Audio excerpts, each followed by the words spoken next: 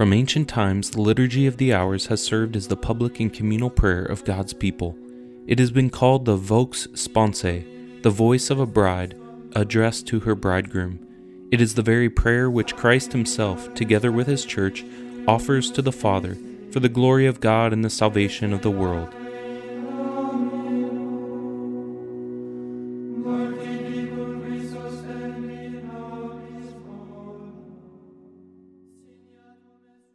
Hey everyone, thanks for listening to Vox Sponsae, a podcast on the Liturgy of the Hours brought to you by the St. Thomas More House of Prayer. My name is Nathan Wigfield, and I am really excited about today's episode.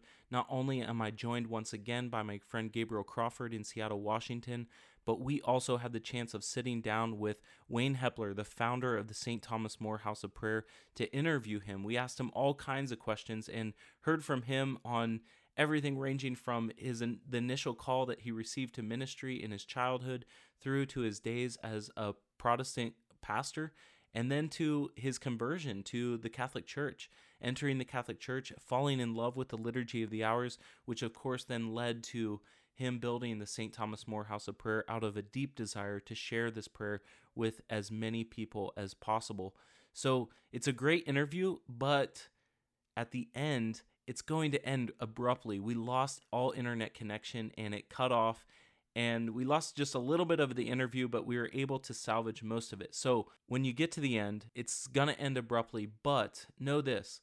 We have decided to make this a two-part interview. So we are going to continue this interview in another episode, and we're going to sit down once again with Wayne, and we're going to dive even deeper into some of the questions that we started to explore and some of the things that we started to open up around the church's teaching on the Liturgy of the Hours in the second half of the interview. So I apologize for the technical difficulties, but even with that, I think you're really going to enjoy this episode of Vox Sponsae. So thanks for listening, and God bless. All right, well, this is the one, the only Gabriel Luke Mary Crawford from Seattle, Washington. I'm here today with Nathan Wigfield, somewhere in western Pennsylvania, and a man named Wayne. Nate, can you tell us who Wayne is?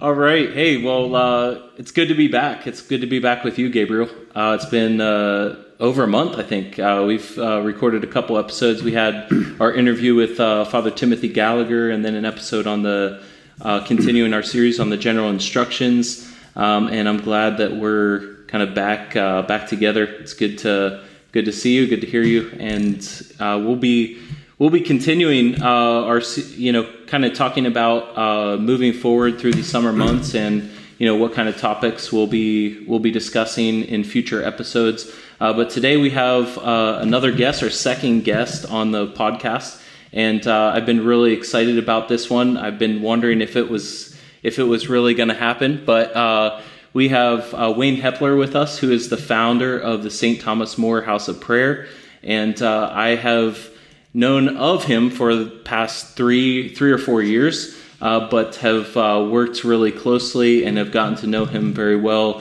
over this past year since my family and I moved up to Cranberry, Pennsylvania, and I started serving as the director here. So Wayne and his wife Patty are from here in Cranberry, Pennsylvania, and they have 13 children. They're converts to the Catholic faith. They have really kind of put down roots here and have embraced and answered a call to a ministry of spreading devotion to the Liturgy of the Hours, and so obviously in an explicit way that has happened through the St. Thomas More House of Prayer, or I should say in an official way, but I think the history kind of goes back farther than that, and so that's really where we're going to begin today, asking Wayne just to tell us a little bit about how he first heard of the Liturgy of the Hours, and also how he started to come to, or started praying the Liturgy of the Hours.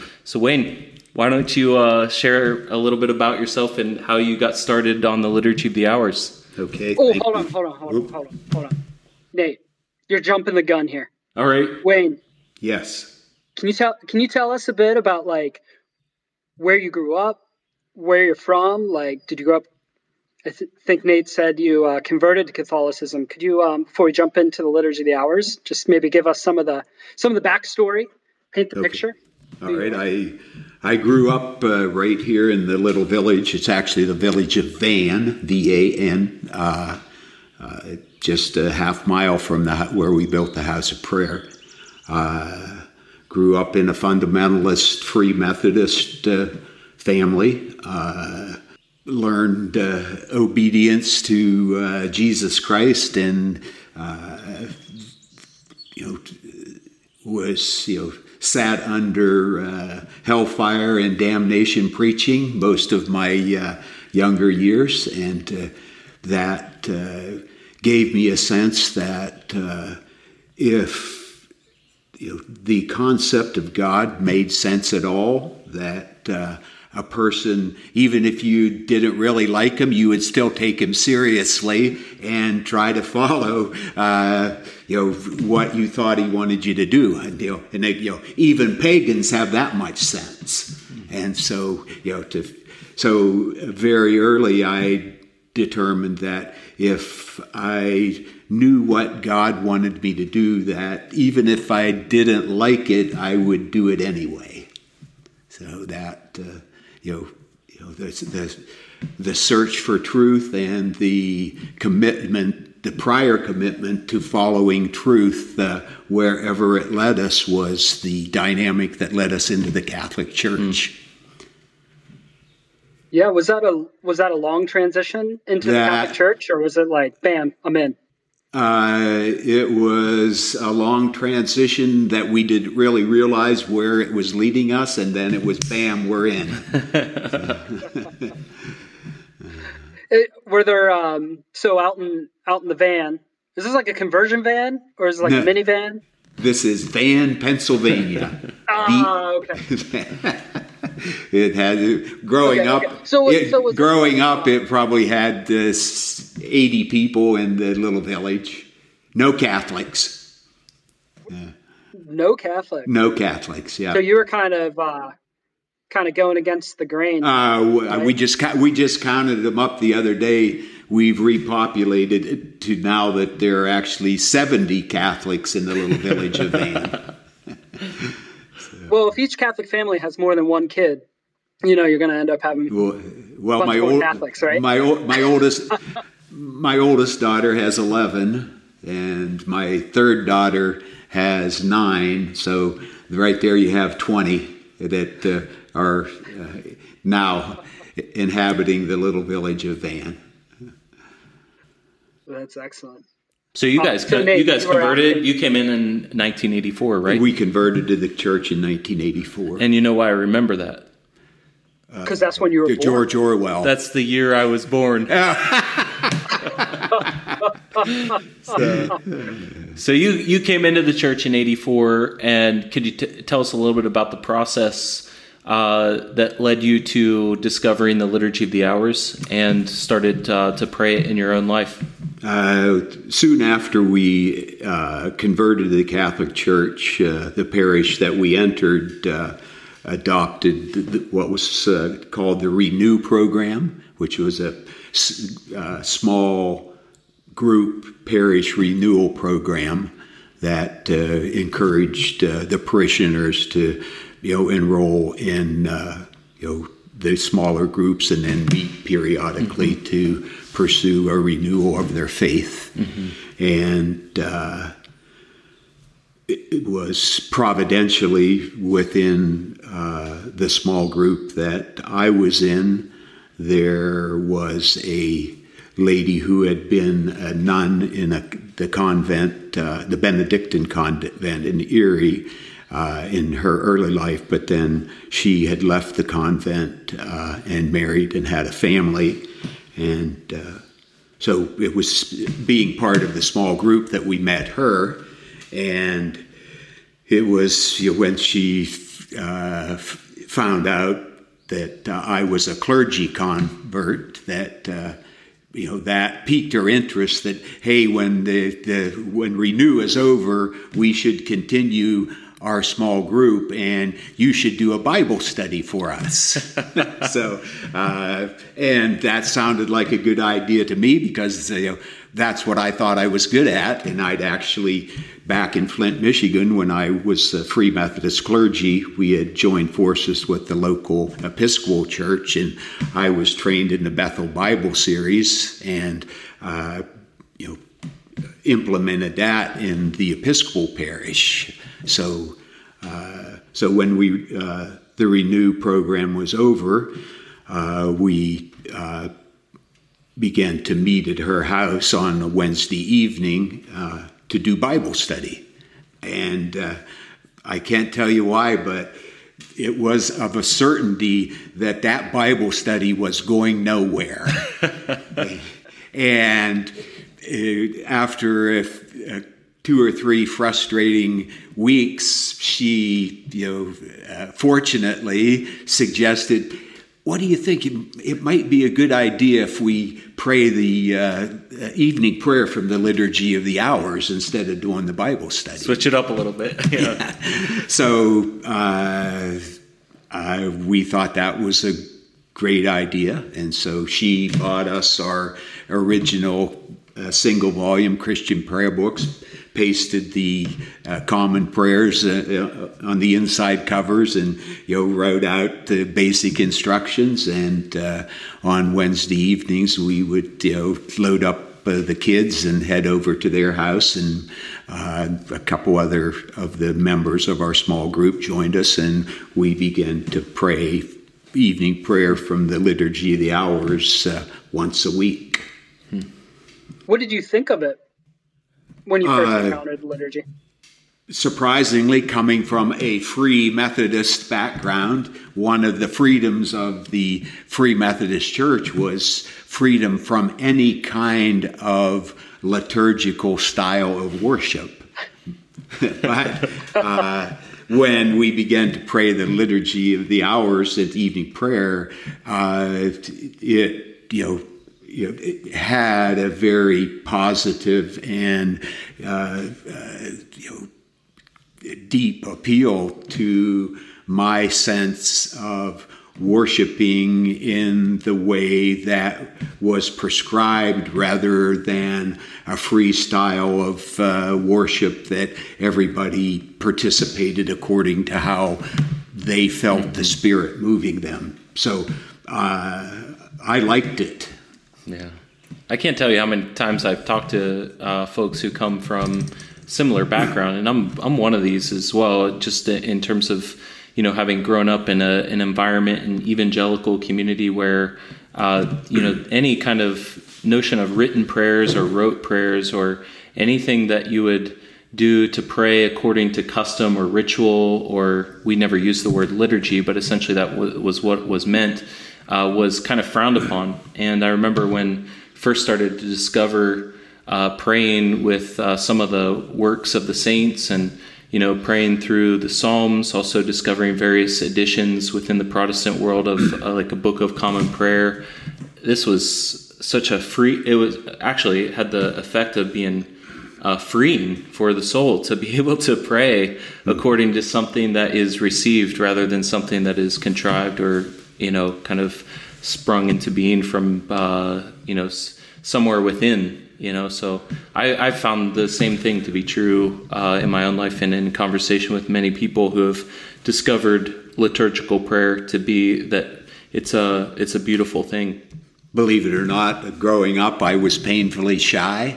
And so being in the context of maybe being called on, spontaneously to offer, a prayer that I was then going to have to formulate in my own mind, that was pretty nerve-wracking for me. Yeah. And even after I went through college and Protestant seminary, the practice of spontaneous prayer in public, I never really thought I was very good at it. Yeah, I think, it's interesting. Like, I think for the longevity of prayer, right, to endure a lifetime of prayer, to have the structure of the liturgy is a great resource, like what you're saying. But then also to have those moments where we can pray spontaneously, where cor ad cor loquitur, right? Heart speaks to heart, sometimes in our own prayers. But that resonates with me. Like there was a great, I often felt the pressure to when I had to pray in my own words, to what am I going to say? And sometimes I wanted to impress others with my prayers. I wanted to be an impressive prayer. I didn't want to be a lame prayer.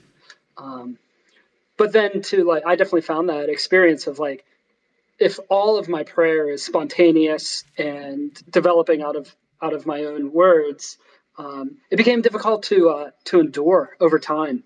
But I found the liturgy to be a certain structure over time, to give me words when I needed words. And when it just reminded me of what Paul VI said in the Apostolic Constitution with which he introduced the revision of the Liturgy of the Hours in 1973. He says precisely this: any conflict between the prayer of the church and personal prayer must be entirely rejected and the relationship between them strengthened and enlarged.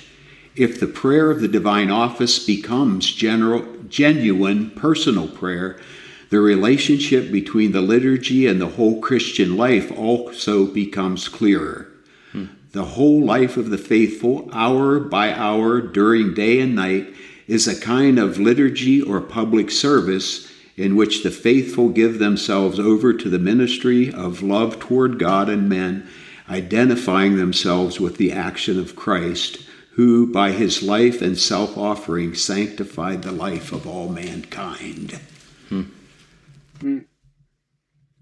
I love the line, and to paraphrase, I think it was along the lines of that all the life of the Christian faithful becomes a prayer. It says, if the prayer of the divine office becomes genuine personal prayer, and I think that's what is sometimes not recognized, is that somehow to have the prayer, written out in words, that somehow robs us of being able to genuinely, enter into the prayer, with personal, conviction. That I think what Paul VI is saying is that that's not necessarily true. Is that the words that are prescribed can indeed become our genuine personal expression in any particular time. Mm-hmm. I think too, it's if we're really seeking to pray with the mind of Christ, to pray the prayer that he himself has given us, is to be formed by Christ's own prayer. It's almost like the deepest sentiments of our own hearts are revealed through his prayer. He knows us more than we know ourselves. And, the most authentic way that I know how to pray is sometimes not in, I would suggest is rarely in tune with the deepest places, the deepest longing of my heart, because I'm usually so enamored by what I can see, taste, touch, and feel. And, Christ, it's almost like praying the Psalms specifically, it's almost like something rising from the depths of my heart that I never knew was there before. And, but it also reminds me, this paragraph by Paul VI reminds me of, I think it's John Paul II, who's, when he says in his, in what is it, Novo Millennio Inuente, he calls for all parishes to become genuine schools of Christian prayer. But he talks about the liturgy as being the source of all genuine prayer. Well, the catechism, the catechism and the general instruction says precisely that, that the liturgy of it is the liturgy, that is the source. It says exactly that. Yeah. You started praying the Liturgy of the Hours. You were introduced to the Liturgy of the Hours through a Bible study. And eventually ended up founding and building a retreat center with and answering the call to take on the specific mission of praying and promoting the Liturgy of the Hours. So how did the Liturgy of the Hours become such a key part in your life that you wanted to share it with as many people as possible? As many people as possible. So Mary Louise bought us the Christian prayer books and suggested we pray the Liturgy Hours.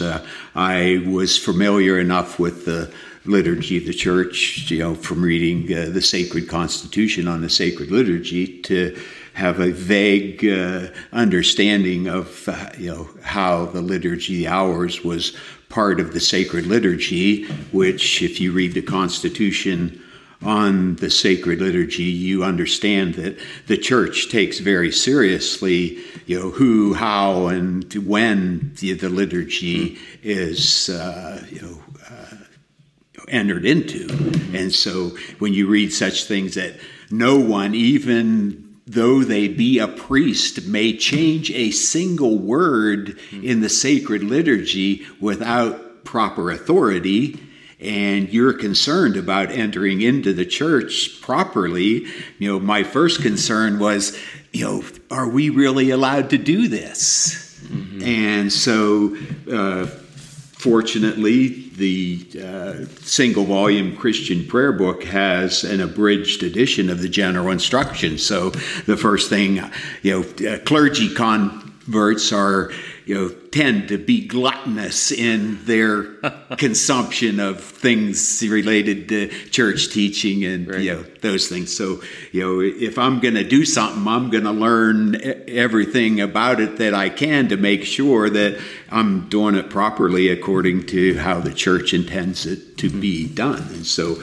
I started reading the abridged instructions to the Liturgy of the Hours, and when I got to paragraph 27, I knew that we were okay, because it says, gatherings of the laity for prayer, apostolic work, or any other reason are encouraged to fulfill the Church's office by celebrating part of the Liturgy of the Hours.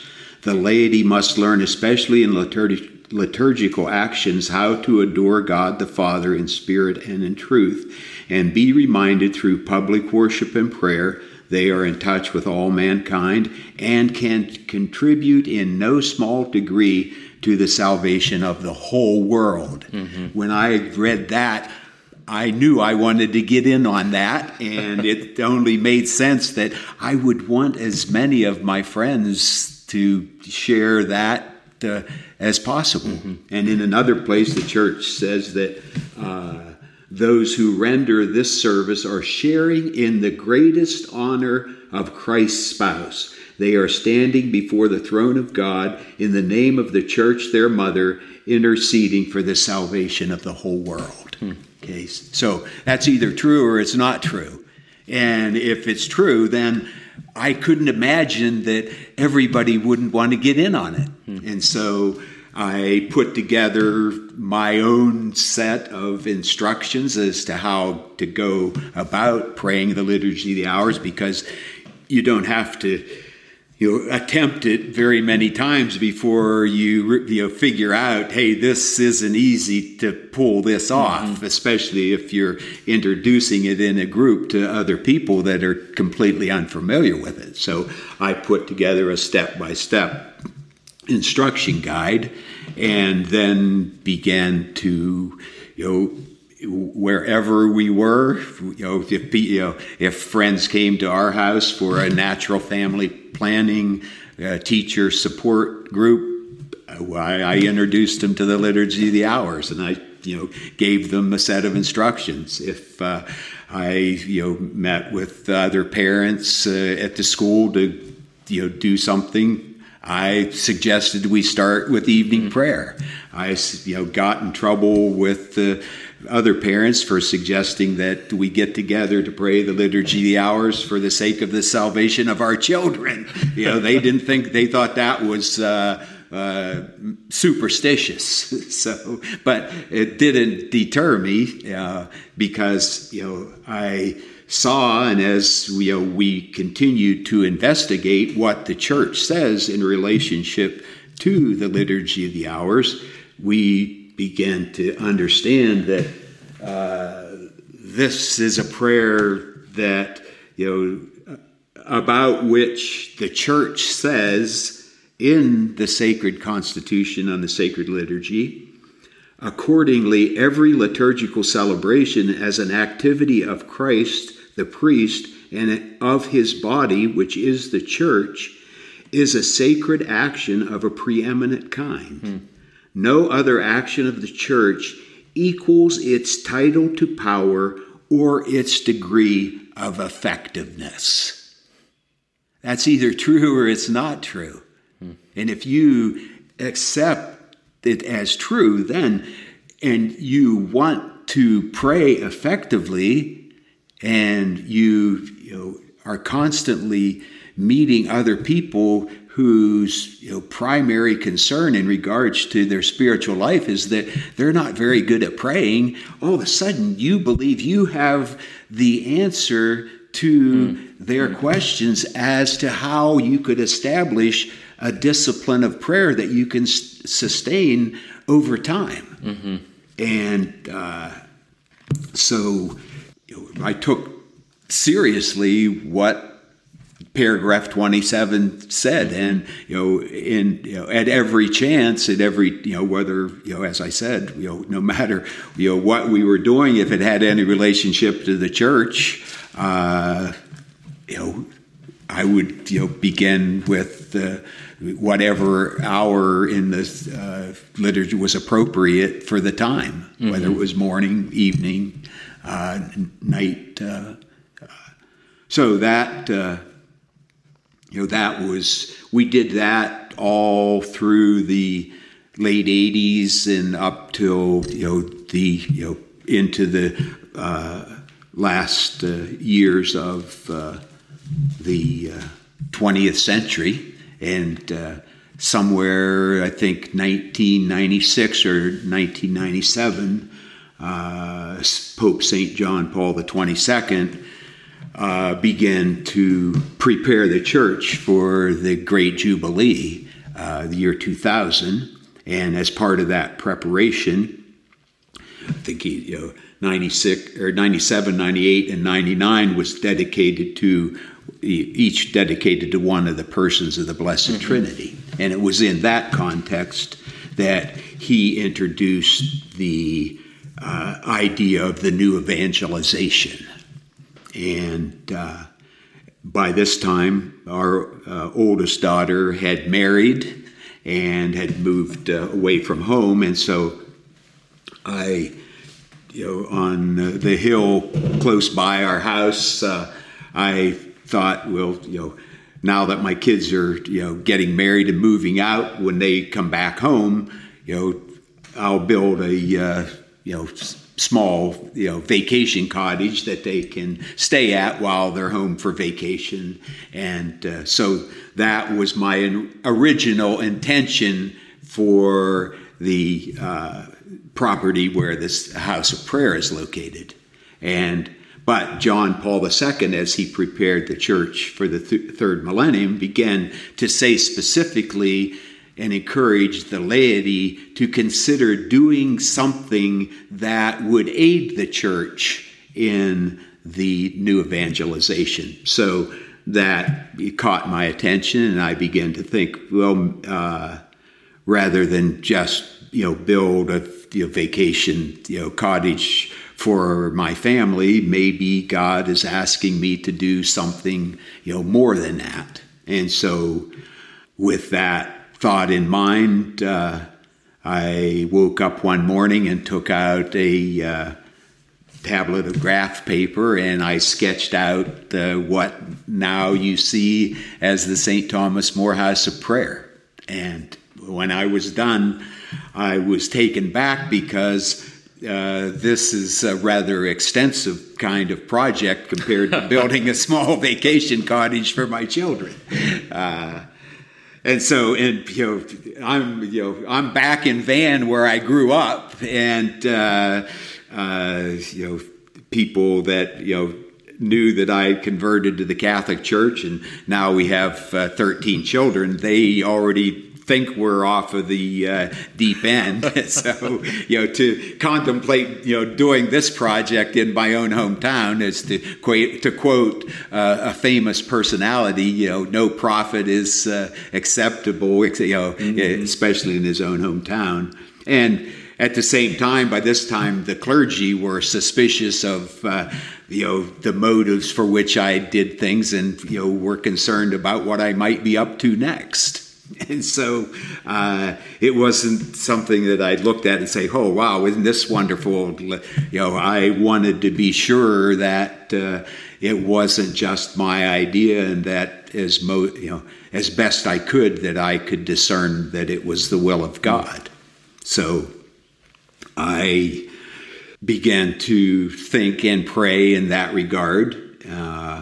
And during that process, by this time, rather than jumping out of bed in the morning and throwing on my clothes and being out the door to work in 5 or 10 minutes, I had adopted the discipline of praying morning prayer before I went to work. And so on a particular Monday morning in the second week of the cycle of Psalms, I got up and as I prayed the Psalms and got to the last intercession, it says, "Seek what is beneficial for your brothers without counting the cost to help them on the way to salvation." And I presume that it was the Holy Spirit that gave me the presence of mind to think, oh, maybe that's God telling me that I, need to do this project. And so I took out a small yellow legal pad, and I wrote on that yellow pad, "Seek what is beneficial for your brothers without counting the cost to help them on the way to salvation." And then I went off to work, and at that time I normally went to daily mass at our parish, St. Stephen in Oil City, but I couldn't tell you anymore why I couldn't make it to mass at St. Stephen. So St. Patrick's in Franklin had a 9 o'clock morning mass, so I decided to go there. And so when I arrived, I walked through the doors, and they have glass doors before you go into the nave. And I looked in, and Monsignor was still praying morning prayer with the faithful who had showed up early. And so I had a little debate with myself. Should I wait here until they're done with morning prayer, or should I go in and join them? And I decided to go in. And when I opened the doors and walked into the church, Monsignor Herbine said, "Seek what is beneficial for your brothers without counting the cost to help them on the way to salvation." So I said, "Uncle, I'm going to do this thing." And so, as much as I, know how to discern the will of God, one principle of seeking the will of God that I don't know whether I'm sure, as some smart guy said, originality is only the art of forgetting your sources. So I don't know whether this is original or not, but if you're seeking the will of God, don't take the approach, "God, if you show me what you want me to do, then I'll decide whether I want to do it or not." If you want to know the will of God, say this: "God, if you show me what you want me to do, I promise you I'll do it." And so living by that principle, when, that happened, I had no qualms about, entering into the project that 18 months later was dedicated by Bishop Donald Troutman, Bishop of Erie, on December 4th, 1999. And so that that took us from, praying the liturgy, the hours at every opportune time together with, whoever happened to be part of, a particular apostolic work that we were a part of, to having a specific place where we made the commitment to pray all 7 canonical hours, 6 days a week, and then we take a break on Sunday for morning, resume Sunday Vespers in the evening. But I have to say that when we began to build the House of Prayer, we really didn't begin building it with the specific intention of when it was finished, we were going to, pray and promote the liturgy of the hours. It was when we were well into the project, and a fellow that's worked for me for many years as part of all of our apostolic extravagances. We were standing up in the foyer, looking at each other, say, this place is almost done. What are we going to do with it? Because we certainly don't have time to run retreats, and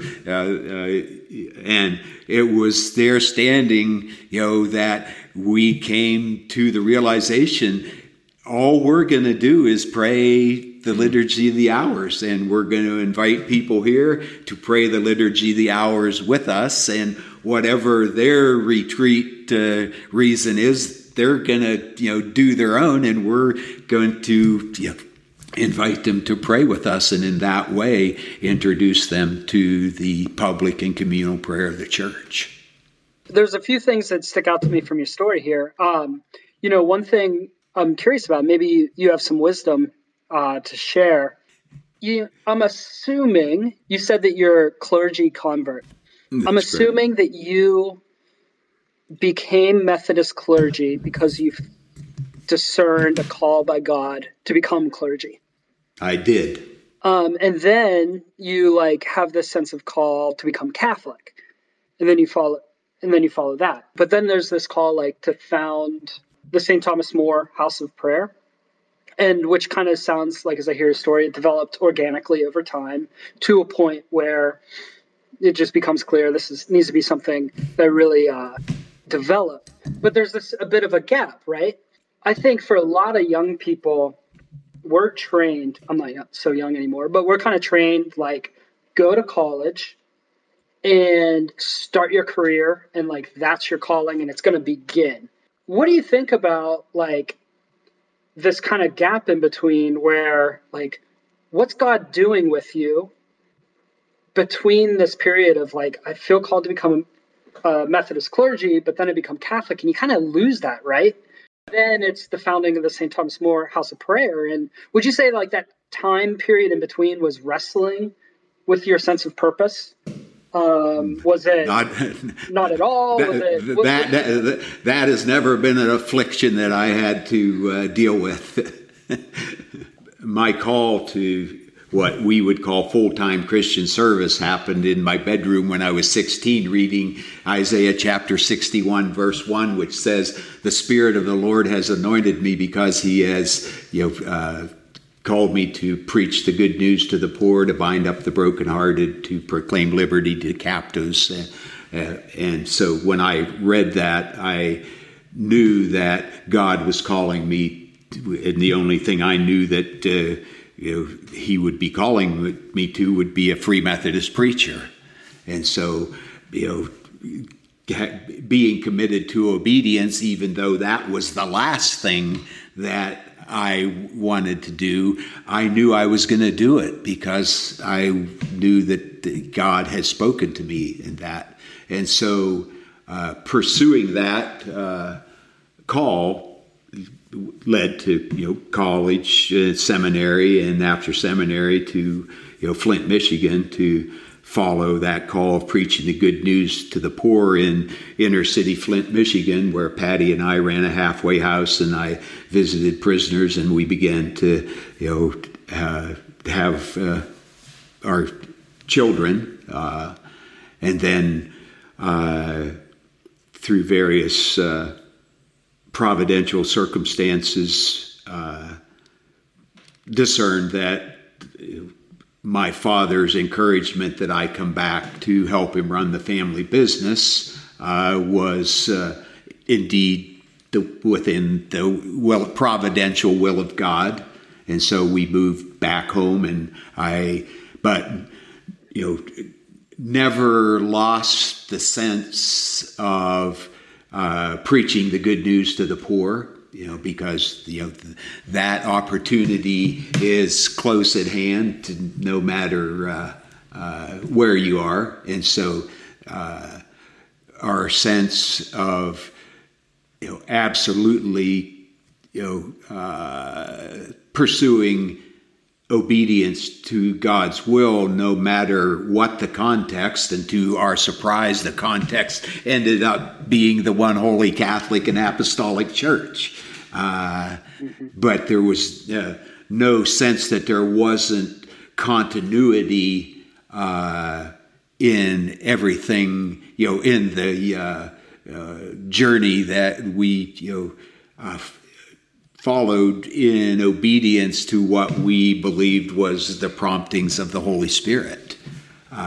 So it just, when we entered the church, the first apostolate, because we entered the church influenced by her preservation of the truth of the immorality of contraception.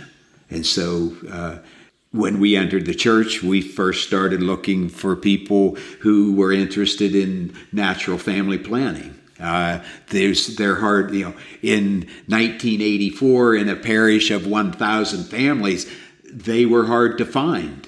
We found one in a parish of 1,000, but we searched out the natural family planning apostolate in the diocese, and entered into collaboration with the directors of that apostolate, and that was the probably this nucleus around which we developed friendships and persons who were interested in learning to pray the Liturgy of the Hours. So even though you were called to leave behind professional ministry as ordained Methodist clergy, you still maintained the principle of evangelization as something deeply rooted within your heart. Even if I'm not called any longer to be clergy, I'm going to still live my life inspired by the gospel, whether I'm working or whatever it is that I'm doing. And then that principle, deeply rooted principle, continued itself to even the founding of the St. Thomas More House of Prayer. That would be correct. I think one of the things that I've seen is how, as you've recounted this to me, before of this of your story of deeper conversion, of obviously coming into the church, embracing this call, it makes so much sense to me, because that initial call of preaching the good news to the poor continues to come out in so many different ways. But specifically, I think with regards to the Liturgy of the Hours, before I came here as the director, I was bringing groups up. I was doing parish ministry, and we were bringing groups up here over the course of a few years. And I just remember the conversation. I think the first conversation having with Wayne after, I think it was maybe morning prayer or one of the hours of prayer. I think it may have been Office of Readings. I think there were a handful of us that had gotten up for Office of Readings, and we were sitting there in our great room here in the retreat center.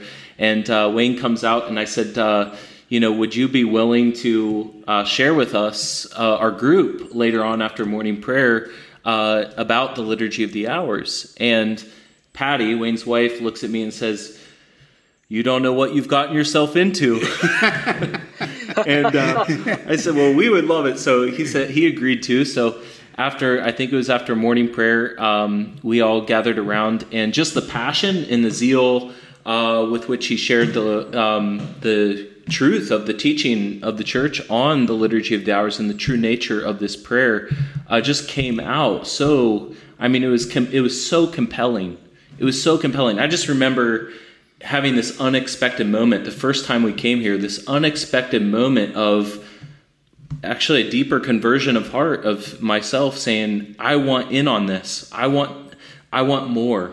You know, I had been praying morning prayer, I think, pretty regularly, kind of dabbling with office of readings and some of the other hours. But it was at that moment where my heart really caught fire at hearing Wayne's testimony. And so that conviction and that call that he has had on his life to proclaim the good news, to proclaim the gospel, has come out, I think, in so many different ways, but in particular, in relevant to our conversation, is how that's come out specifically in the context of sharing the truth and the beauty of the church's teaching and of her prayer, on her prayer, the Liturgy of the Hours.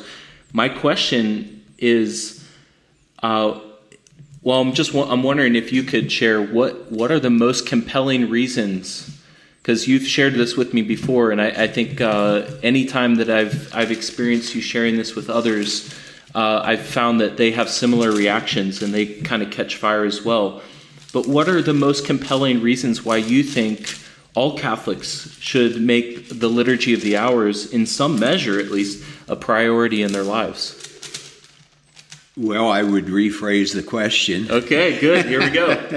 And I would say, what are the compelling reasons that you will find in church teaching that would give reason for all the Catholic faithful to enter into the public and communal prayer of the church, which right. is, most people give see, if you say divine office and liturgy of the hours, you're saying the same thing. Mm-hmm. So they probably already know that from listening to your previous podcasts. But it's.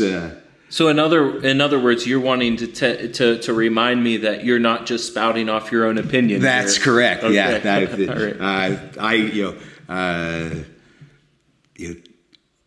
that was one of the greatest gifts that I received when I entered the Catholic Church, is that I no longer needed to figure this thing out on my own because it had already been figured out for me. And what I said to the priest at the end of the third lesson, which was on Scripture and Tradition, I said to him, Father, I'm a Catholic. He said, how can you? We still have 13 lessons. I said, I'm a Catholic. He said, how so? I said, well, if what you taught us tonight is true, all you have to do from now on is tell me what the church teaches so I know what to believe. He didn't think that was the best approach, but I still live with that conviction. And so when I began to read through the general instructions on the Liturgy of the Hours, I began to see the compelling reasons why the church has made, in her 2,000 years of wisdom, those who believed and were baptized devoted themselves to the apostles' teaching, to the fellowship, the breaking of bread, and the prayers. Mm-hmm. Okay, that is the seed planted, in the as recorded in Acts chapter 2:42, that has flourished in the church over the centuries, known as the Liturgy of the Hours. And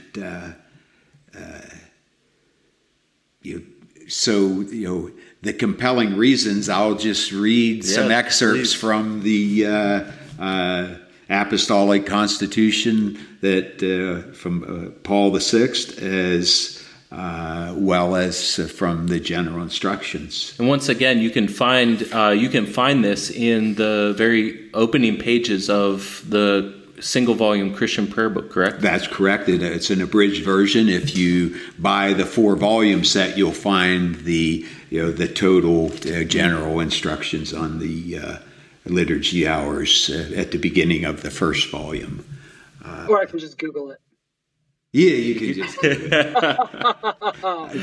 I have news for you, Gabriel. The next time I turn on a computer will be the first time. It's a blessed position to be in. And I intend to get through the rest of my life that being true. So Googling it would not be an option for me. So I've already, we talked about the what Paul VI said in regards to the relationship between personal prayer and the prayer of the church. And again, I'll just repeat. He said, if the prayer of the divine office becomes general personal prayer, the relationship between the liturgy and the whole Christian life becomes clearer.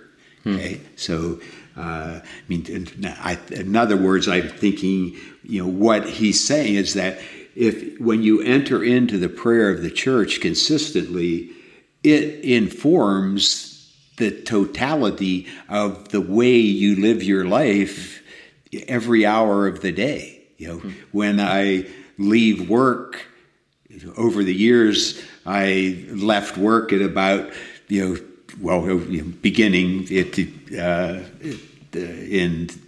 turn of the millennium, when we began to pray the prayer public and communally here at the House of Prayer, I began to leave work at about 20 to 8 and come to the House of Prayer to publicly and communally enter into the prayer of the church. Well, it wasn't long before all my employees caught on to that.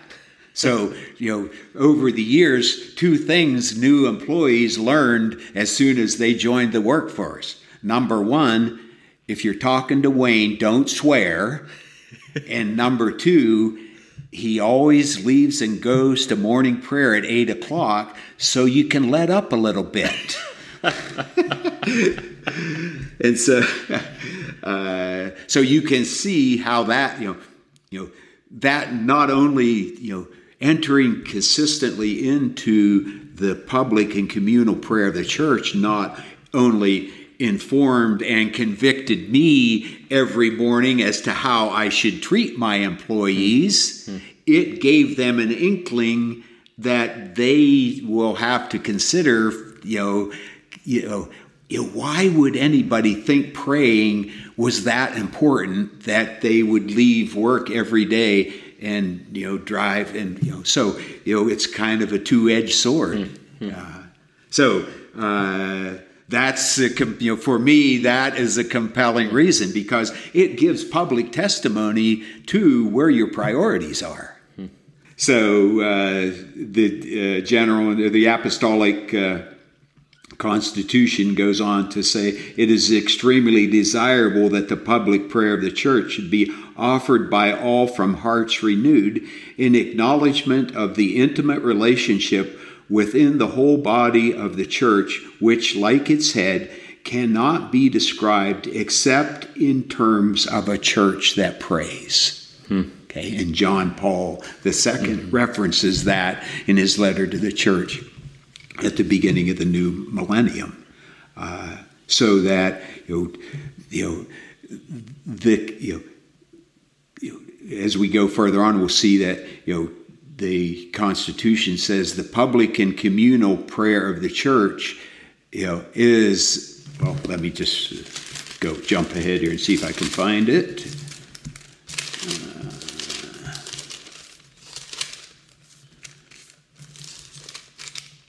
The liturgy hours, like other liturgical actions, is not something private, but belongs to the whole body of the church, which it manifests and influences. So the liturgy, the hours, throughout the day and week is what brings the church to life so that people, the Muslims are, putting us to shame, because they, publicly and communally, offer their prayer, and it makes the, Islam visible and a powerful force, in the culture. The liturgy, the hours, is designed to have that same effect, to bring into visibility the reality of the church, whose purpose is to praise and glorify God first of all. And the liturgy, the hours, is the perfect gift by which God, to quote St. Augustine, by which God has made it possible for us to fulfill that duty. So, for me, that's pretty compelling. Yeah. Here's public and communal prayer by the people of God is rightly considered to be among the primary duties of the church. That's either true or it's not true. And if it's true, then somebody needs to work at seeing if we can't bring that into a visible reality for people to experience. Again, to quote Augustine, God could give no greater gift to mankind than to give them as their head the Word through whom he created all things, and to unite them to him as his members, so that he might be the Son of God and Son of Man, one God with the Father, one man with men. So, when we speak to God in prayer, we do not separate the Son from God. And when the body of the Son prays, it does not separate itself from its head.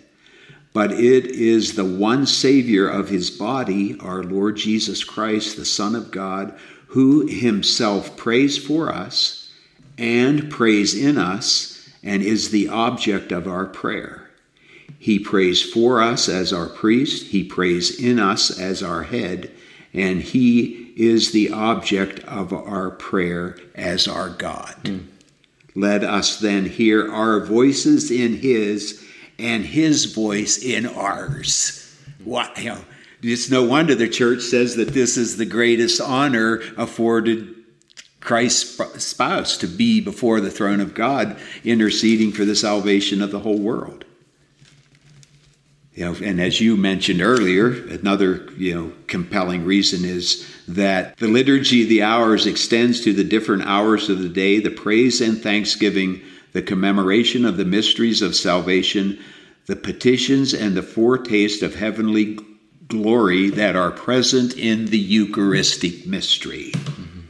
Okay, so as and it says in various other places, the liturgy of the hours is like the extension of the Holy Eucharist. The Holy Eucharist is the source. If you have a source, of necessity, something must flow from the source in order for the source to be able to fulfill the purpose for which it provides whatever its purpose is. And so I want to be part of that. Yeah. Let's see. In section 14, the general instruction says, those taking part in the liturgy of the hours have access to holiness of the richest kind through the life-giving Word of God. Pretty good reason to sacrifice some time to make it possible. What do you, going through these, we're going to come to a close here soon. So, and we haven't really touched on this, but I do want to give you a chance to talk about this, and perhaps this is probably something for a whole podcast episode, but,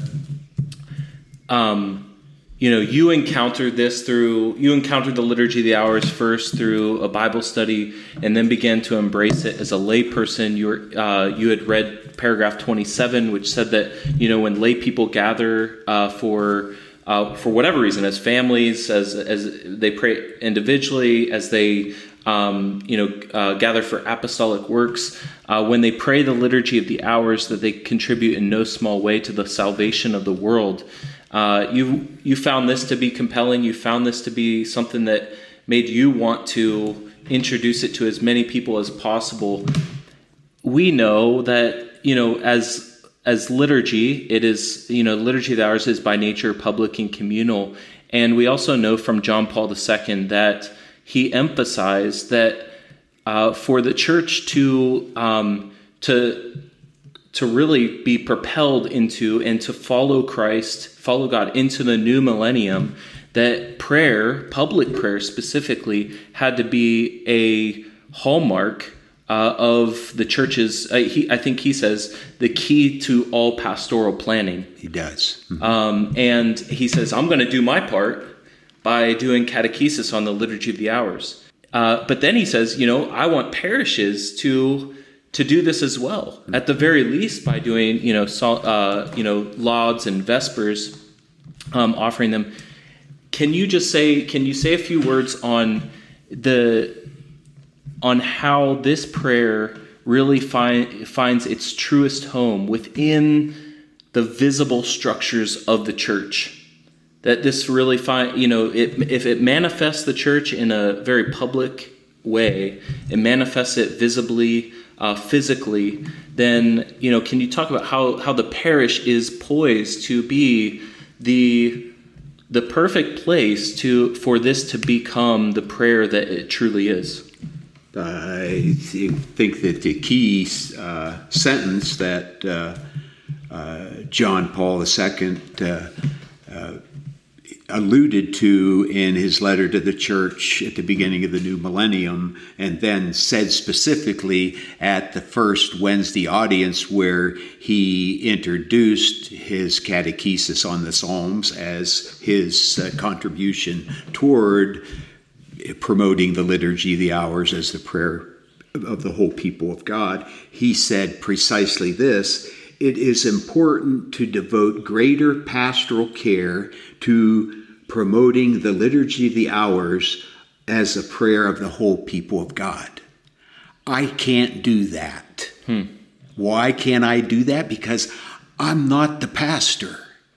The priest is the pastor. And what John Paul II identifies here is the key to the Liturgy of the Hours truly becoming the prayer of the whole people of God, and therefore fulfilling what he saw as the pastoral program that would renew the whole of the church in the third millennium. You believe that? I do believe it. Yeah. And, he gave over 85 Wednesday audiences catechizing on morning prayer. And then when he died and Benedict XVI became Pope, in an act of tremendous respect and humility, Benedict XVI took the documents that John Paul II had already prepared and used them as the content of his catechesis for the first 35 Wednesday audiences of his pontificate. Okay, it shows you the priority that John Paul II and Benedict XVI put on this truth that indeed promoting the Liturgy of the Hours as the prayer of the whole people of God is the key to the renewal of the church in the third millennium. And the reason, the key word is pastoral, pastor, priest, is that if, as John Paul II directed, if the Liturgy of the Hours becomes a key part of all pastoral planning, it would force the clergy to consider the Liturgy of the Hours as something more than their private obligation. And that is the secret to this thing becoming, at least, something that is of consideration for the faithful, if the clergy would respond to the challenge that John Paul II laid down for them and begin to, back to the general instructions, it says in section 22, hence, when the faithful are invited to the Liturgy of the Hours, so first clue. The priest should be inviting. Wayne Hepler shouldn't be the only one inviting people to pray the Liturgy of the Hours. The priest should be inviting people to come together in unity of heart and voice. They show forth the church in its celebration of the mystery of Christ. And then, I'm not making this up. Here's what section 23 says. Those in holy orders or with a special canonical mission have the responsibility of initiating and directing the prayer of the community. Quote, they must work hard to ensure that all entrusted to their care may be united in prayer. They must, therefore, see to it that the faithful are invited and prepared by suitable instruction to celebrate the principal hours in common, especially on Sundays and feast days. There it is. There it is. I rest my case. And, I think that on a hopeful note, even though it's, you don't have to be uncharitable, you only have to, look at what has happened in the last 20 years to know that, the response of the clergy to the challenge that John Paul II laid out before them has, almost totally gone, either unrecognized or ignored. And, but with the process of the retranslation of the Liturgy of the Hours, I hear it's coming, it's coming to its conclusion. And so at some point in the not too distant future, the latest translation of the Divine Office will be, made available for the church. And I think Father Gallagher alluded to this as a moment of opportunity by which, what John Paul II laid out for us as a challenge. We're only 20 years into the third millennium, so we still have 980 years. So there's no reason to be discouraged. We're just getting started, But it's time to start. Yeah. And with the new translation, it will give us an opportunity to challenge our pastors to take seriously what has been proposed as the program for the church as she moves forward, because it's all about Jesus Christ. And when you say, the church, sacred liturgy, liturgy of the hours, all of those words are synonymous with Jesus Christ.